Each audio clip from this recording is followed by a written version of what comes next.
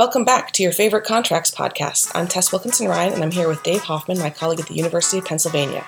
Today, we really are talking about promises, written promises, oral promises in Masterson versus Sign. Let's get started.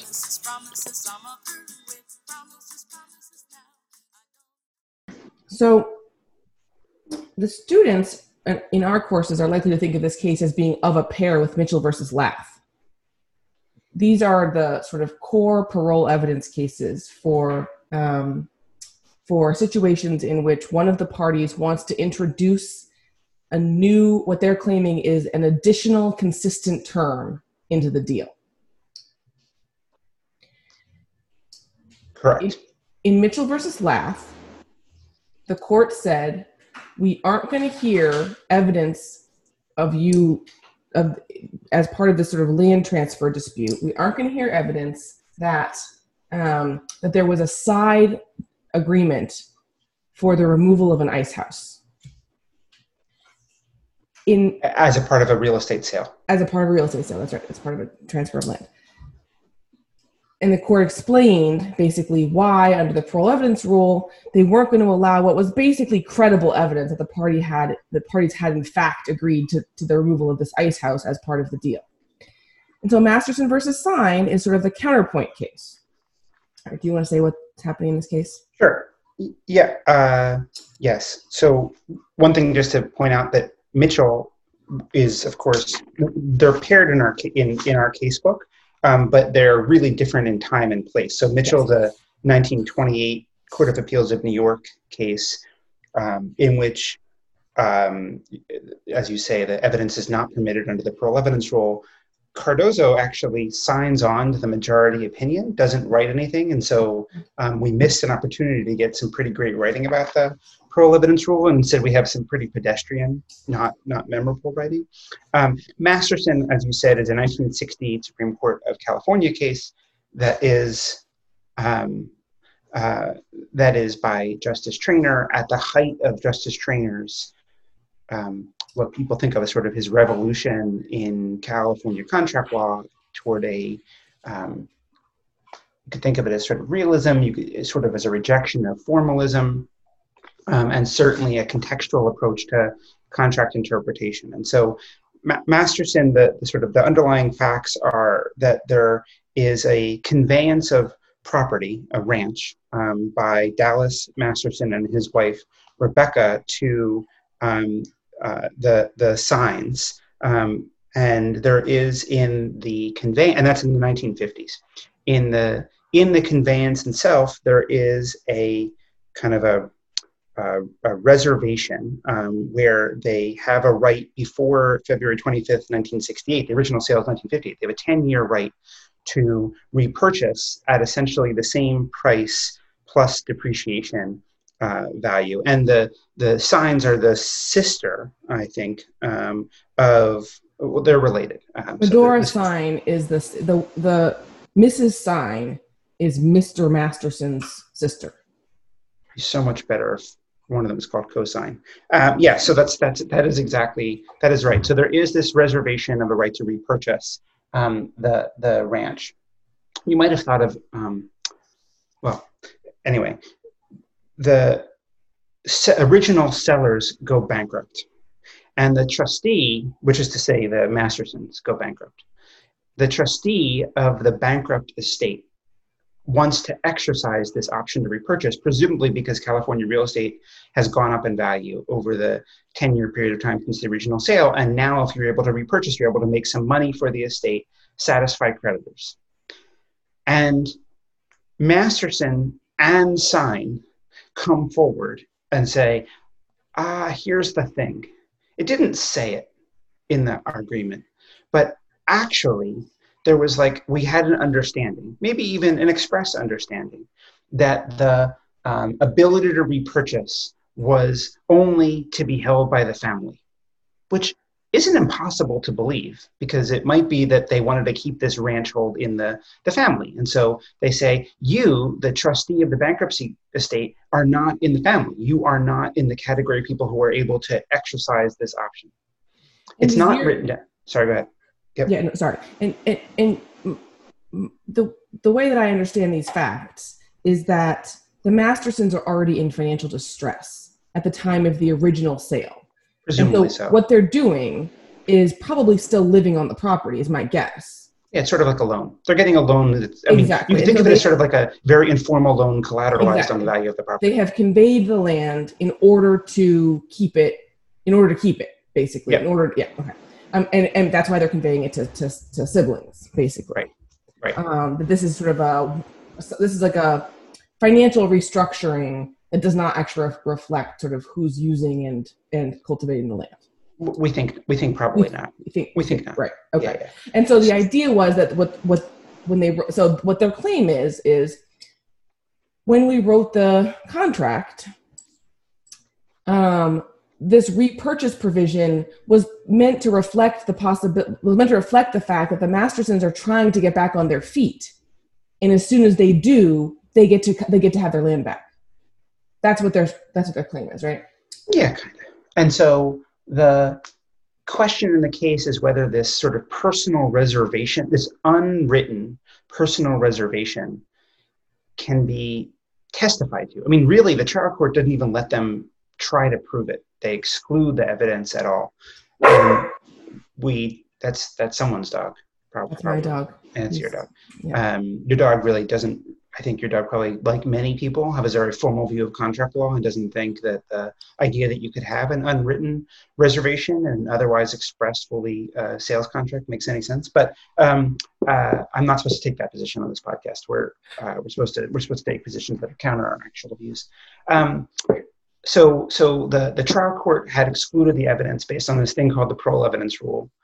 And on appeal, the Mastersons say, look, we should have gotten to at least prove this to the fact finder. It's not that it's a slam dunk, but rather the fact finder should have actually heard testimony that we had a personal reservation on the otherwise unwritten. We had an unwritten personal reservation that was part of the reservation and the option. That's the case. Yeah. Yeah. Sorry. That's it. Yes. Can I interject maybe a more basic fact that I think that certainly tripped me up the first 7 times I read it and maybe would trip students up. Yep. This is a case in which the Mastersons' rights, contractual rights, have been assigned to the trustee in bankruptcy. Is that right? Or the trustee stands in their shoes? I am so worried now that we've actually tweeted about this podcast that we're going to have listeners that know things. I know, it's a real concern. It's a concern. So I do think the trustee sits in the shoes of the yes. I think that let's just pretend like that's true. Okay. So this is at least conceptually, if not legally. Conceptually, that should be the name of this podcast. Conceptually, if not legally. That we'd be like common law people. Just thinking about it. I think that the trustee stands in the shoes of the bankrupt. Let's just say the common law people get a lot more listeners on their podcast than we are ever going to get. Public law appears to actually change over time. Don't you have this weird worry that like our wonderful colleague David Steele will be listening to this, and even though he's like an extremally gentle, nice person, super embarrassed, and he would never tell us because he's so nice. That's the problem. He might write a really, really kind email. Next time, don't say stand in the shoes of, say something. Yeah.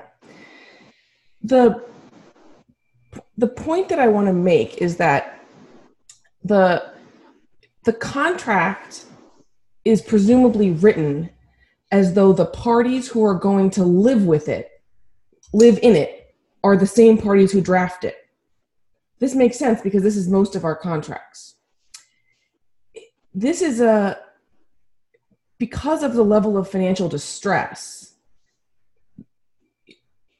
it's actually not clear who the parties think is going to own their rights later on, right? But basically what you have is something like Hamer versus Sidway, where the people doing the enforcement are not the people who did the drafting, right? It's like having the executor of the estate come in and said, I read the language this way.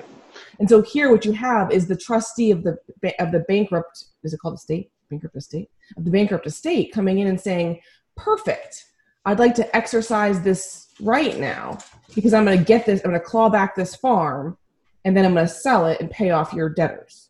And of course it's super, I mean, if the dissent's going to say, it's super convenient for Masterson to say, no, this isn't part of my estate. It gets to stay with my in-laws. Exactly. Because then when they emerge from bankruptcy, maybe the in-laws give it back. Exactly. The idea, there's just a worry in the background of the case that like the Mastersons and the Signs have gotten together over drinks, presumably, late at night at a dive bar. I'm thinking about Lucy versus Emma, right? Yeah, obviously. So there they are, and they say, it'd be really great if we could come up with some story that would get this out of bankruptcy, because the trustee is going to try to sell this land, which we lived on for generations, selling, making sunflower seeds and raisins, and they're going to sell this land to at the highest bidder and distribute it to our creditors, and then we're going to be left without a ranch. And so in the background of the case, there's a worry that this is really just fraud. This is a fraudulent transfer. And one thing I want to put a pin in, as it were, for later is the question about what do we think if the parties didn't have any particular view? They actually weren't thinking it through when they drafted this contract. But if you had pressed them on it, they would have been like, yeah, I'm assuming this has to do with the transfer between me and my brother. Yeah. Right. Like what? Okay.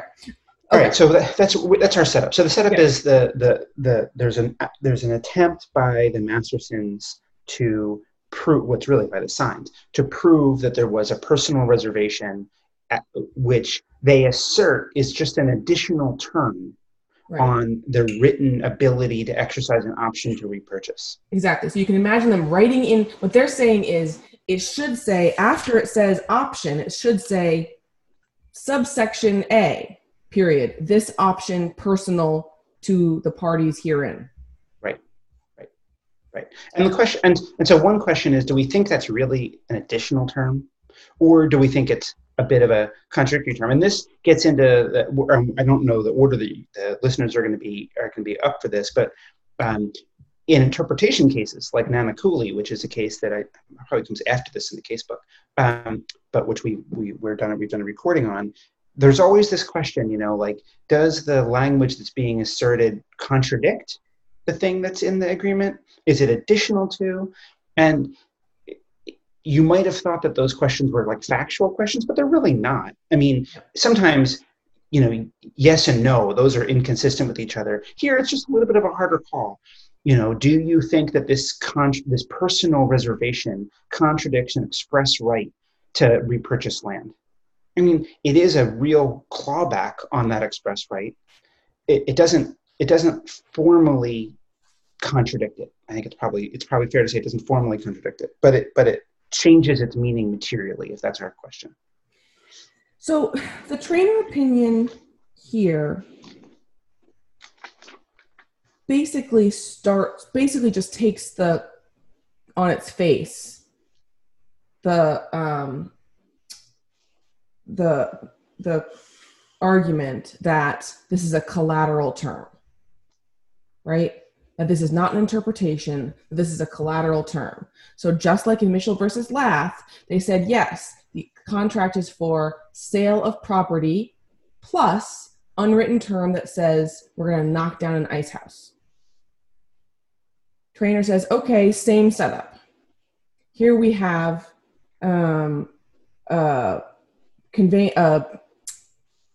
option to purchase a home plus a unwritten term that says option is personal to the people in this contract. And he says, we need to think about whether the parties intended for the subject of negotiation to be included, excluded, or otherwise affected by the writing. Okay, great. In Mitchell versus Lath, I'm going to go ahead and cite them freely because for students they'll come right, seriatim. In Mitchell versus Lath, the court says, how are we going to figure out, the court says the same thing. We have to figure out if the parties intended for this to be part of their agreement, right? And the court says, okay, how are we going to figure it out? We're going to figure it out by looking at the document and seeing if this looks like the kind of document that has other stuff outside of it.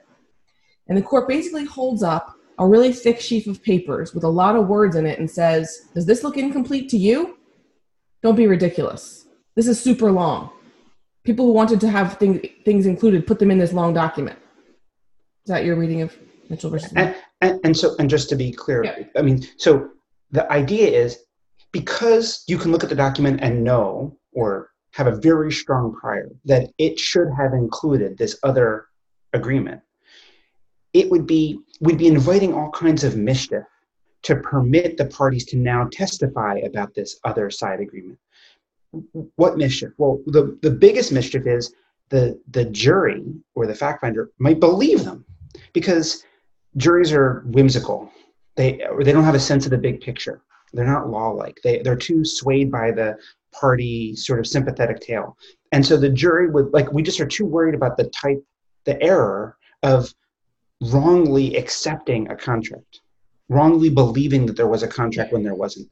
And as our prior that the original contract was complete gets stronger, we should be less likely to accept the risk that the jury misperceives or mislistens to the plaintiff, where they say, look, there's a side deal. And so the parole evidence rule in this way kind of functions as a gatekeeper to avoid mistaken jury understandings of collateral agreement. That's one purpose of the parole evidence rule, and that's really present in Mitchell versus Lath. Yes. And you know that Chief Justice Traynor is going to go a different direction because of how he starts his paragraphs, frankly. So the meat of the opinion actually is on 781 to 782. Is that your view? Yeah, I agree. Mm-hmm. And he says to start his the conclusion out, he says evidence of oral collateral agreements should be excluded only when the fact finder is likely to be misled. Well, that's already something different for us. In Mitchell versus Lath, I think the court was pretty sure that those people had a deal for an ice house. Like, I think that's at least how I always used it. They had pretty credible evidence in front of them, and so they didn't feel like they were going to be misled. Instead, what they felt like was, you guys had to follow the rules, if I may. Here we have Traynor saying, nope, you only exclude it when the fact finder is likely to be misled. And then he starts to basically cite formulations of the parole evidence rule, which is a really, may I say, oft articulated, never repeated rule. Everyone has their own description of it, and none of them actually are the same.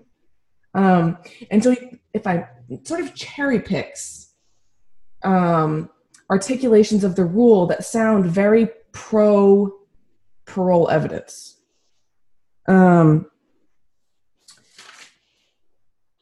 If the additional terms are such that, if agreed upon, they would certainly have been included in the document in the view of the court, then evidence of their alleged making must be kept from the trier of fact. Certainly, italicized by the Chief Justice himself, is quite a high standard, right? It says only if this is so bad that you're definitely going to get, only if this is so obviously should have been included that you're obviously going to be misled, do you exclude the evidence. Yeah, so if you want to put, I agree with you. So he basically picks the version of the parole evidence rule in which credibility is the key thing that the parole evidence rule is doing, and says, well, really, should we, the judges, be the ones who make that choice only in the most extraordinary case? Ordinarily, we should let it be for the jury to decide. And so what would the extraordinary case look like? If there's lots of indicia in the document that they really didn't intend for there to be any other agreement, well, maybe in those cases, it's kind of hard to believe. But even then, we might ask ourselves, like, well, did anyone read the document? And this is going to be River Island, the case that sort of follows in the casebook, which is, even if the document on its face appears to preclude the offer of proof, maybe we don't listen to the document. And so for Traynor, he's like, look, if the goal is credibility, it's pretty hard to see strong examples, a priori, where the judges should be making that choice. And so, what I've tested on in this a couple times is in, a jurisdiction that follows this kind of rule, would it matter if the conversation was recorded or not? And of course it would matter, right? So like for a trainer, the more credible that other evidence is, the more indicia we have that the thing really happened, the less we should worry about the original document's completeness on its face. Now, this opinion comes out of a sort of a long debate in contract law between, sort of formalism and contextualism. And the opinion is a triumph for contextualism and a triumph for Corbin in particular. So Corbin is cited in the footnote here. The opinion definitely advances Corbin's sort of view about how the world ought to work. And, for a long time, I kind of asked, I kind of avoided conversations about sort of legal theory like this in class, because who cares, in some ways. But you should know that it's not like Trainer's opinion kind of comes out of his skull like Athena. This has roots in contract law, deep roots, the opinion does. And, the dissent, which is sort of flabbergasted. How could you possibly have done this radical thing? It might help students to know it's not that radical. I mean, it is a long-rooted tradition in contract law to be contextual. That's all. And in part, it's not that radical because the parole evidence rule itself is a kind of arguably shaky. Dumb. Yeah, that would be the argument. Yes, that you might just say, listen, you don't need the parole evidence rule putting a thumb on the scale. Just ask if the evidence is credible or not. We allowed all kinds of oral agreements to be enforced in contracts. And so... Right. So, I mean, the parole evidence rule has this sort of intuition that writings are more true than non-writings. That if it was written down, it's more likely to really represent what the parties are about. And it very obviously has its sort of intellectual understandings in a culture where writing was pretty rare, and you did it and it was expensive to do because you had to sort of fuss a lot. And there therefore was a big difference between written products and non-written products. Yeah. That whenever you were going to get serious, you and your gentleman counterparty were going to get serious at the coffee shop or wherever it was you did the insurance of London, Lloyd's of London. Yeah. You're gonna insure the ship. You wrote it down on the vellum with your quill. And I mean, I think that's where there's an intuition here that writing is a signal of seriousness and credibility and reality, and oral promises are things that are not the same. And one of the problems with the parole evidence rule today is that we live in a society which is everything is written down, but fewer things are formally negotiated. And so, now we're going to have, text messages, which are going to be evidence of agreements. So they're written, but they don't have the same cautionary indicia that a document which both parties sort of looked at the same time and understood to be a contract. And so the parole evidence rule gatekeeps on the wrong thing these days. It's decided that the writing is the thing because that's what used to be the marker. And it was a good marker maybe back in the day. Sorry, you want to jump back in? No, yeah.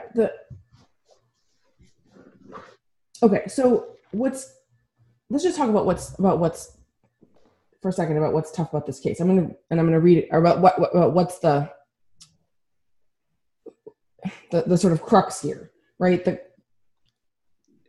Although aren't you supposed to take the position that the case is? Yeah. Good. Okay, great. We did some really good. We did good prep this time. Yes, exactly. Yeah. And I, who usually basically just want everyone to be happy. Yeah. Yeah. Here, half loaf solutions.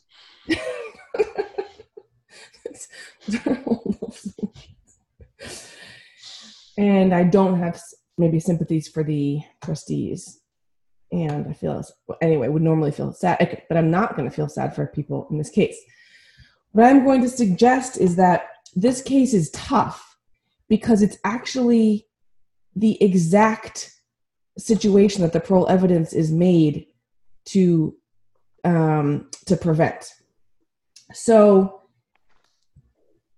what Justice Traynor says is, what we should do is ask if, on the whole, these parties, these kinds of parties making this kind of deal, would necessarily put this term into the writing. We shouldn't just look at the writing and ask if it looks complete. We should say, would these people really have known that they had to write it all down? And he says, there is nothing in the record to indicate that the parties to this family transaction, through experience in land transactions or otherwise, had any warnings of the disadvantages of failing to put the whole agreement in the deed. This case is one, therefore, in which it can be said that a collateral agreement such as that alleged might naturally be made as a separate agreement. I don't know how to pronounce Fortiori. Fortiori. Fortiori? Great. Mm-hmm. Hard T. Actually, I have no idea. That was like such a classic moment. I really have no idea how to pronounce that, but I'm going to guess that that's the answer. Okay, great. I think I've been pronouncing it with a, like it's fortiori. That doesn't make sense. Okay. That's probably even more right. One of the great things about, of course, being a Socratic teacher is no one will really ever know. Sometimes you get like students who were like classics undergrad. Oh, those people. I had a brilliant student who probably is even going to end up listening to this, who taught Latin at St. Joe's Prep. Yeah. That guy definitely corrected me once or twice. It's lovely. I also like if I have someone from the location who can tell me how to pronounce the names correctly. Okay. Fortiori. That doesn't sound right. Why don't you just mumble a little bit? I'm mumbling as best I can. The case is not one in which the parties would certainly have included the collateral agreement in the deed. So, he's a sly fox. Dave, you're supposed to be arguing the other side. No, I'm sorry. Yes, it sounds really good. Yes, it sounds good. Sounds good. Was it game represents game? No. Game likes game. Recognizes game. I recognize what he's up to here. Yeah, I can see this. Yes, I think we're going to get a lot of congratulations for our real understanding of modern vernacular. Okay, so we are going to get. Yeah, when you just said that, yes. If Jasper heard this, he'd be so embarrassed. I mean, I think I'm embarrassed. It's fine. I am appreciating the skill of this person's writing, but I'm also trying to translate that into what the kids would understand would be the vernacular of the day. I believe the kids use the word vernacular. So what Traynor says here is, look, I wouldn't necessarily think if you take the sort of gestalt of this situation, gestalt meaning the whole being bigger than some of its parts. If I used gestalt in class about 5 years ago, and one of my students raised his hand and said, I mean, obviously I know what gestalt means, but I don't think Kim does. I mean, they were, yeah. But so if you take the overall picture, he says that you should take seriously that they might not have included this this term. Yep. And I guess I find that to be a pretty tough argument, or I'm going to take the position that I find that to be a tough argument, because call me crazy, but that was actually the main thing they cared about. Yeah. Like, they are in this deal. This is not a situation in which they want someone to knock down an unsightly ice house across the road. No. They're literally in this deal to preserve their own right to their family farm. In a circumstance where they were financially distressed. In a circumstance where they're financially distressed. Now, I don't know about you. Your debating tactics are, by the way, not excellent. You are on the other side of this argument, and you keep chiming in with. I'm just trying to help you. I'm just trying to help you get into the method acting of the thing. My debating tactics are not excellent. I was like 4th place in the regional competition in high school debate. Okay, maybe it's not tactics. Maybe it's more like following the rules. You're on the other side. You got assigned a side, and you're on the side. You don't get to choose which side you're on in debating, if I understand correctly. If you understand correctly. There's no chance you weren't the champion of upstate Maine. Let's be honest. A. There's no upstate Maine. It's just down east. B. Didn't have a debating team at my high school. C. I'm from southern Maine. Wow. not the county. Yeah. I think that the real debater move is to have a D there, but yes. Go on. I find this tough on both sides, right? It's both the dog's gonna chime in. I find it's tough on both sides. On the one side, it seems like, is it really true that these parties in financial distress, whose only goal is to preserve their rights to repurchase the farm, don't write down the most important term if they're otherwise constraining, limiting themselves to a writing? A. And B, if you care about the other side, about the credibility of the evidence on the other side, which for sure Justice Traynor does, as you can tell in the footnote to Corbin, right? He says, if the court believes that the parties intended a collateral agreement to be effective, there's no reason to keep the evidence from the jury. Why would the court believe these parties? Right? The Mastersons and the Signs are on the same side here. I mean, this is the Burke dissent. This is the Burke right? dissent, exactly. The Burke dissent basically says, this is a spur to flammery and fraud. Yes. And although it feels good in the moment, like the ice cream many of us are having at the end of the day, just to get through things. Middle of the day, yeah. In the beginning of the day.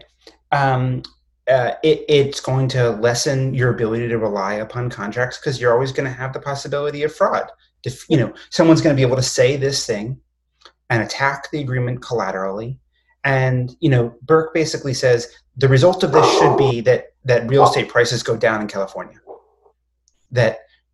Which is kind of like an interesting empirical thing to try to test. I think people are going to start. There's actually a great new database of real estate sales that comes from Redfin, and I believe. And I've been trying to convince our colleague John Click to try to use those real estate sales as DV, as dependent variables, to sort of look about how contract law predictions turn out to be either true or false. What Burke basically says is because of the uncertainty this decision adds to real estate transactions, we're going to destroy the real estate market. Now, California at the time this case comes out is on the verge of like a pretty unprecedented 30-year explosion in growth and economy. And so it might be hard to separate out that secular, unbelievably amazing trend for California from the marginal effect of the changing parole evidence rule that Traynor's up to here.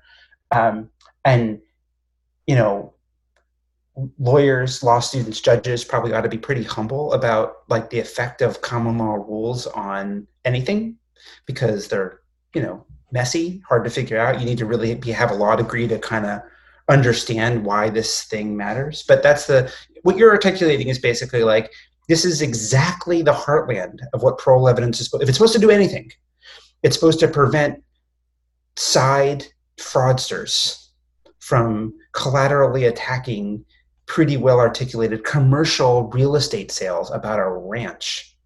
I mean, ranches are big. They sprawl. So if you thought it was about anything, it was about this. And it's quite possible, and sometimes does happen, that students are pretty angry about this opinion. But I'm supposed to defend it, right? Well, here, let me. I have things to say about defending it. I do. Okay, great. Because I think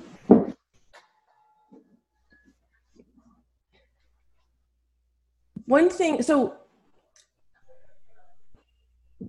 that does seem vulnerable here to me in my argument that I've just made, just doing a bad job.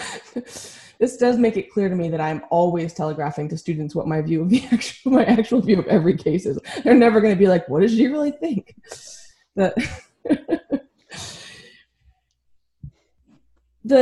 concern is that the claim is that the ex post claim is basically fraud, right? That there's like a fraudulent transfer.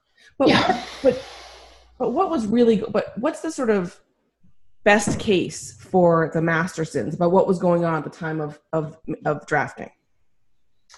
That they didn't use lawyers, or they didn't use good lawyers, and there was an implicit understanding, or maybe even an explicit one, and they just look, one thing about people in financial distress is they make all kinds of, resource constrained choices about how to spend their money. And one of them might be they didn't buy the better lawyer, or maybe they didn't even buy a lawyer. And it was like, if you would, I don't think it's crazy at all. And let me defend the opinion. If you were going to have this financial engineering where you're basically getting a loan collateralized on the property you get to sit on, and you're doing it with your sister, it is very understandable to imagine that everyone believed that the only people who could exercise it was you, personally. And that's not because you thought that you were going bankrupt, but rather because it was all about the land and your connection to it, your personal connection to it. It is extremely understandable to put yourself in the position of these people in 1958. Like, the world's different in 1958, right? So like, California's more rural. It's more agrarian. They have a family homestead, a ranch that has been there for a long time. And they didn't use the right words. I mean, in the written document. And at the end of the day, for me, the biggest defense of the case is sort of like I worry about what Burke says. I really do. I worry about the possibility of fraud. But for me, the case is about who decides. And at some level, the parole evidence rule was an outgrowth of sort of an elitist approach to law, which says that only judges are able to think about predictability. So, the other side of this credibility argument is, forget about credibility. Let's just be predictable. Right. Let's be predictable. Let's make sure that written documents have some value, not because they're more credible, not because we're really trying to make sure that the result is that the answer is right, but rather because we just want contract litigation to be cheaper than dumb tort litigation. And the one way in which it's cheaper is that, like, the answers are all there on the page. And all we have to do is sort of like look at the page and figure out, and the result is, the average case for a contract lawsuit should be lower, and people will be spurred to enter their contracts so they know what they're going to get. That's the argument.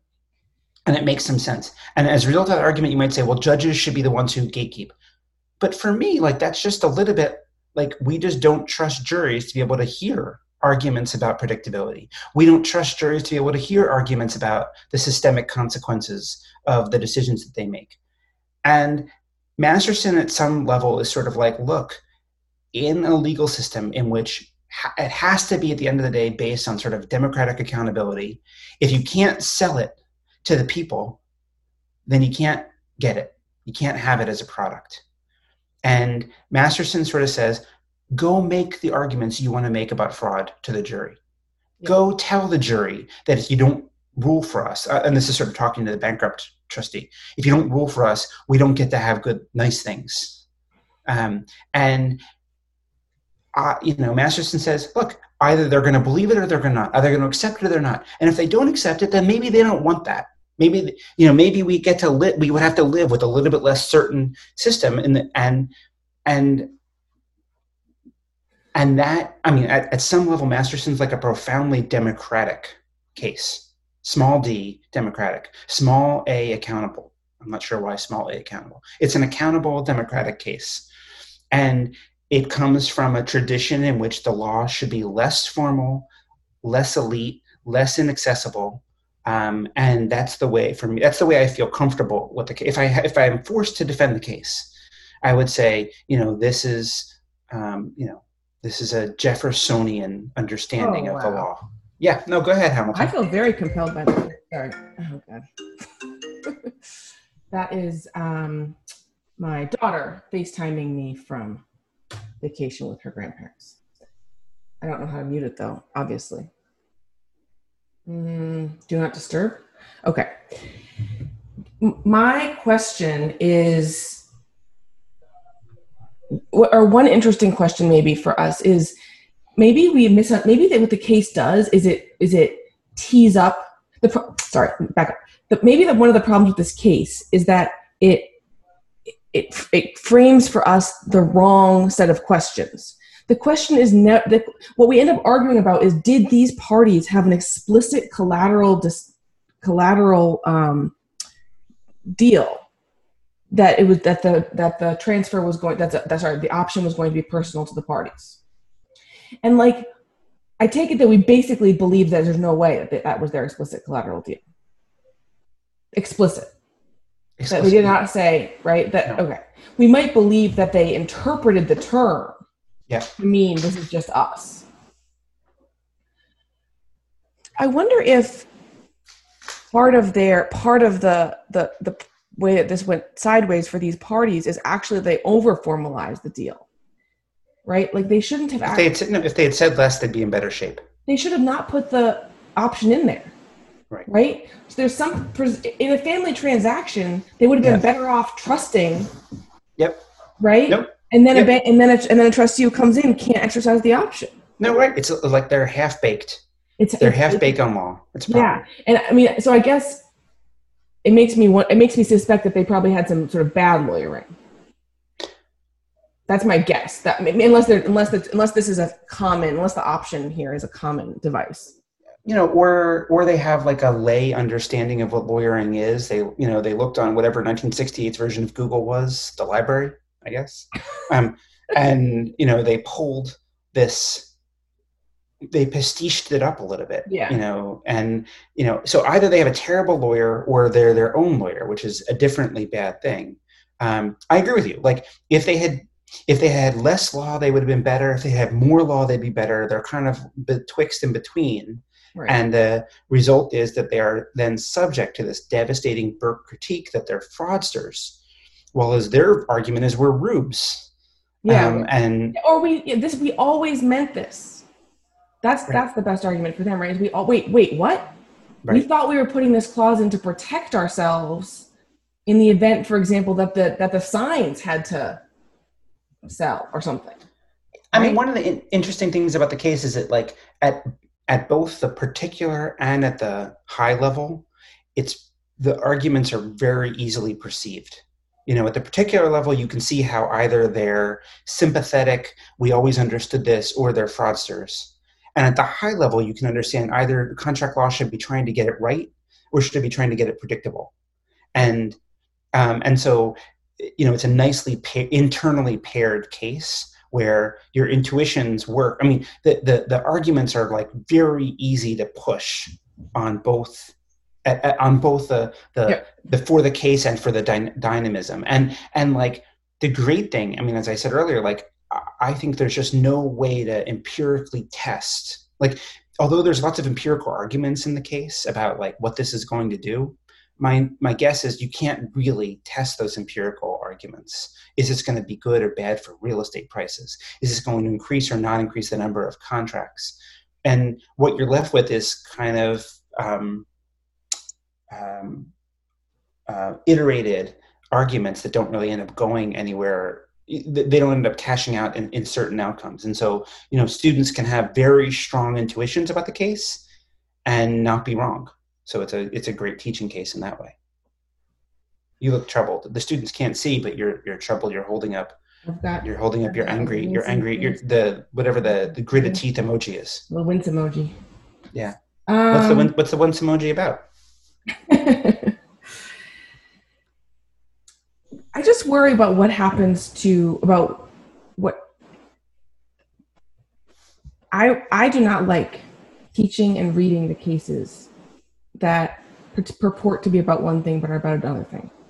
And that is the reason that I find this case tough, is it feels disingenuous. Now you have the gritted teeth case. I would rather the courts, if they say we're going to do whatever. Democratic Jeffersonian theory. Yeah. Theory, yeah. Mm-hmm. Mm-hmm.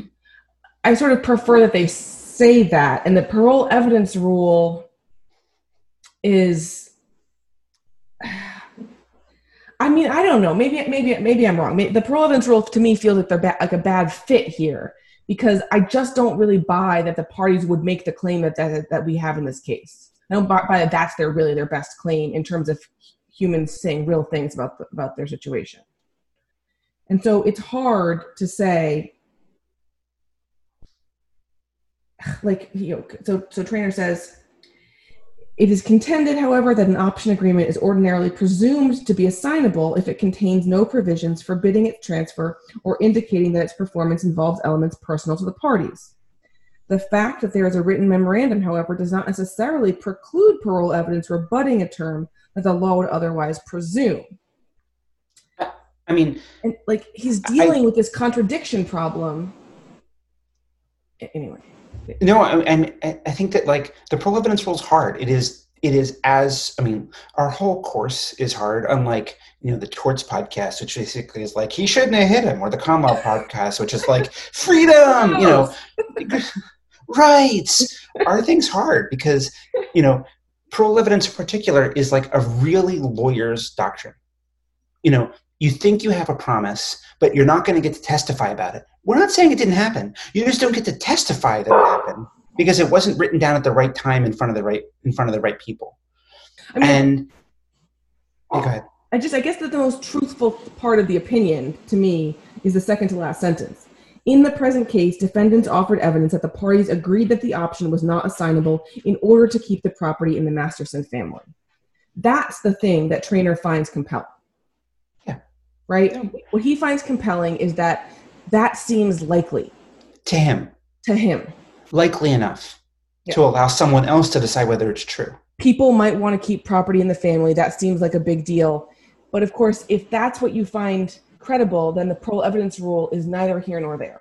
The whole point of the parole evidence rule is to at least sometimes exclude credible evidence on the view that if the parties really meant it, they would have written it down. And the theory that it seems more credible to you than it should. Well, I mean, so the thing that's hard about the case is, why doesn't he just say the parole evidence rule is dumb? We're not doing it anymore. And I mean, that is one way people read this case, is that they're like, what Traynor's really saying is there's no parole evidence rule in California, which is certainly what they say about PG&E. Sure. And what he's saying is it all comes in. He's not saying that, right? The rule is not that it all comes in. It only comes in when it's sufficiently credible, according to him, to allow someone else to decide whether it's true. And, I would find it easier to live in a world where we didn't have a parole evidence rule.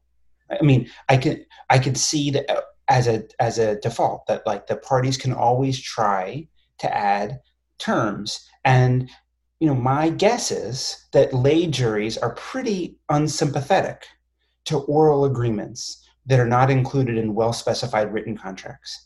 I think if you think about like how lay psychology of decision-making makes, it would be pretty obvious for the jury to say, look, I mean, the counterfactual, there it was your opportunity to write whatever you wanted, and you didn't take it. And why should we believe you now when you've got all the incentive in the world to lie?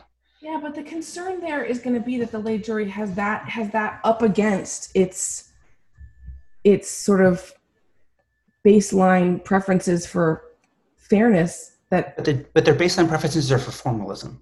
I think that their preferences about contract law are put it in writing or it doesn't exist. I have a feeling that when you get the trustee involved, intuitions shift. Oh, I have a paper about this very topic. Tell us. Do tell us. So normally you and I talk about how ordinary morality is sort of imported wholesale into contracts intuition. That people sort of think like, look, contracts are promises, you wrote it down, you signed it, you're stuck, right? I did at one point in my career go down a little bit of a rabbit hole with the idea of assignment of contracts, because assignment is really weird and it does not come up in ordinary promising. It is not the case that I can promise my kid that we are going to go to get ice cream later and then have my other kid claim to have purchased the right for that trip. That's a really weird example that I can't, but you get so weird. So weird. Yeah, my kids are very transactional, but you get the idea, right? That it's typically promissory morality interpersonally is personal. It matters. What you owe has to do with certain kinds of reciprocity norms and sort of respect or something like that. And once you get an intervener like a trustee or an assignee. Do you? I'm not gonna comment on pronunciation. I actually think a lot of that stuff falls away, and so I don't just think that. I actually sort of tested it once, and there was some suggestion that people just respond less moralistically and positively to people who have been assigned rights as compared to people who have purchased the rights themselves. So I really like that paper, although I'm not sure it really tells us anything about this particular scenario. So of course, what it suggests is that like people may be more likely to breach contracts with your assigned party than you would with the original party. You're more likely to walk away from your mortgage, for example, when the bank owns the mortgage than when the transfer bank owns the mortgage than the original bank owns the mortgage. The question here is, do we think that people have a different view about like whether all of your promises that are real promises are right in writing, which is something else that they think, right? We have this, we have evidence in our work, our work together, that basically folks think the promises that count are the promises that are written down. Yes. And, I do think there's cross-cutting intuitions here, but my guess is that intuition, the written promises are the real ones, trumps the intuition that when you have a counterparty who's not your original contracting, it just means less. Now, we could test this. But there's three cross-cutting intuitions. What I'm suggesting is that that's right. That's a lot of cross-cutting. Like lasers, like in like Mission Impossible. Oh, I was thinking like a laser printer. What comes out of it? Tell me the answer. Nothing, because who can keep toner in their home? That is printing in the pandemic is just killer. Yeah. But the point I'm making is actually more that this might weaken. So my guess at a baseline is that the bankruptcy trustee is less sympathetic to a jury, less appealing than the farmers and the owners of the ranch. So I'm talking about a baseline intuition in which, like, if you get to be the sort of redistribution czar, yep, the person who gets the money is the Mastersons, not the bank. That's who trustees are at banks, right? Yeah. Okay. So you have that sort of moral intuition weighing on the one side, and then you have these contracts intuitions on the other. What I'm suggesting is that the assignment may weaken some of the contracts intuitions. That's all. I agree. So I agree. I agree. Of course, that has to be true. I do think that one of the things that's wild in the opinion is how much sort of folk theory is in the opinion. All of these things about what people would do, how they would react to legal rules. Yes. What do people know about this? The background California rules of assignment. No. Sometimes legal decisions, legal opinions have sort of a theory about how people are going to react to them that's sort of relatively sensible. Contract, in tort law, we should have punitive damages because it's going to deter. Now, maybe that's not true. Maybe it won't deter, but at least it's parsable. You can see how if you punish people, you're going to do less of the thing. Yep. Here, it's like an extremely complicated theory of how people, when they draft contracts, are going to know about the California law on assignment, which, by the way, like, I'm not even sure we're pronouncing the right way. And as a result of them knowing about the California law about assignment, they are or are going to put in this written document some words, and juries are or are not going to react to the missingness of those words. Yeah. Like, it's really a theory of other people that's like a very aspirational. You're gaming out. If they think this and they think this, then they'll come out here in a way that's just like, you had so many degrees of freedom, and so the odds of error are super high. And now, and in a sense, like, and by the way, as a result of this opinion, here's my next set of predictions about the world. Like, there's a real aspirational superstructure. Like, this opinion really feels like a Socratic classroom. Everyone's got a theory about what's going to happen or what did happen, and everyone has like a set of projections, which, because they're so well written, they're they're so rational. When you read them, you're like, yeah, I guess that's maybe, and there's a bit of a lawyer's art to it. You use the right formulation of the words to make it make sense. But at the end of the day, like my view about this whole thing, like the gestalt of the thing is like, who decides? Who gets to make decisions about contract law and who doesn't? And and at what level, at what moment in the case do those decisions get made? Do you kick it on a motion to dismiss, or do you have a jury trial? Does the judge do it, or does the jury do it? And so I find that to be extremely compelling. I find myself basically at two sides of an extreme, neither of which includes the outcome here. Yeah, my view is basically either if your view is right, then just no rule. Right. Then the sensible thing is just to say this rule is out. Or if we're going to have the rule, then you got to just stick with the Mitchell versus Lath system and be like, well, this is a long contract. This seems like you probably wrote a lot of stuff down. Right. Write it down next time, friends. It does seem that the particular thing that the case settles on does not feel like a super stable equilibrium. Yeah. Although, maybe it is. But that's that there is. Yeah. If I was a law student trying to say, like, how do I apply this to an exam fact pattern, I would find it difficult to say anything other than, well, the more credible the evidence is, the more likely it should be to pass the test and be admitted. But credibility feels like an extremely circular, uncaused cause. Yeah, right, exactly. Uncaused cause. I don't know what that means, but I like it. Sounds circular, right? It does. It's circular. Maybe that's what I meant to say. Credibility seems like it bears on both what you envision people would do, and then the strength of the sort of of the evidence. Yeah. Which is two kinds of, so it's interesting sort of, it's very Bayesian.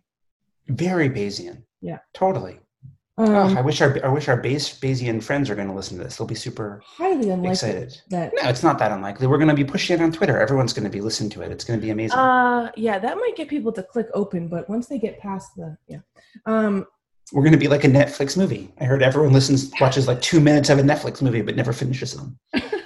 But right now we're like 40 minutes into the show. So if you are listening to this, you are what we call a completer, and we value your time. Okay. All right. I don't think we did a good job taking the wrong opinions. Well, maybe we did. Actually, I kind of came around to believing this case is wrong. And I also feel I feel like it's actually made me feel worse about PG&E, which is a feeling I don't like. So I have to rethink about that. Yeah, it's okay. By the time we're done with this, you'll remember the conversation anyway. It's great. All right, great. See you next time. Thanks, guys. See you next time. Yep.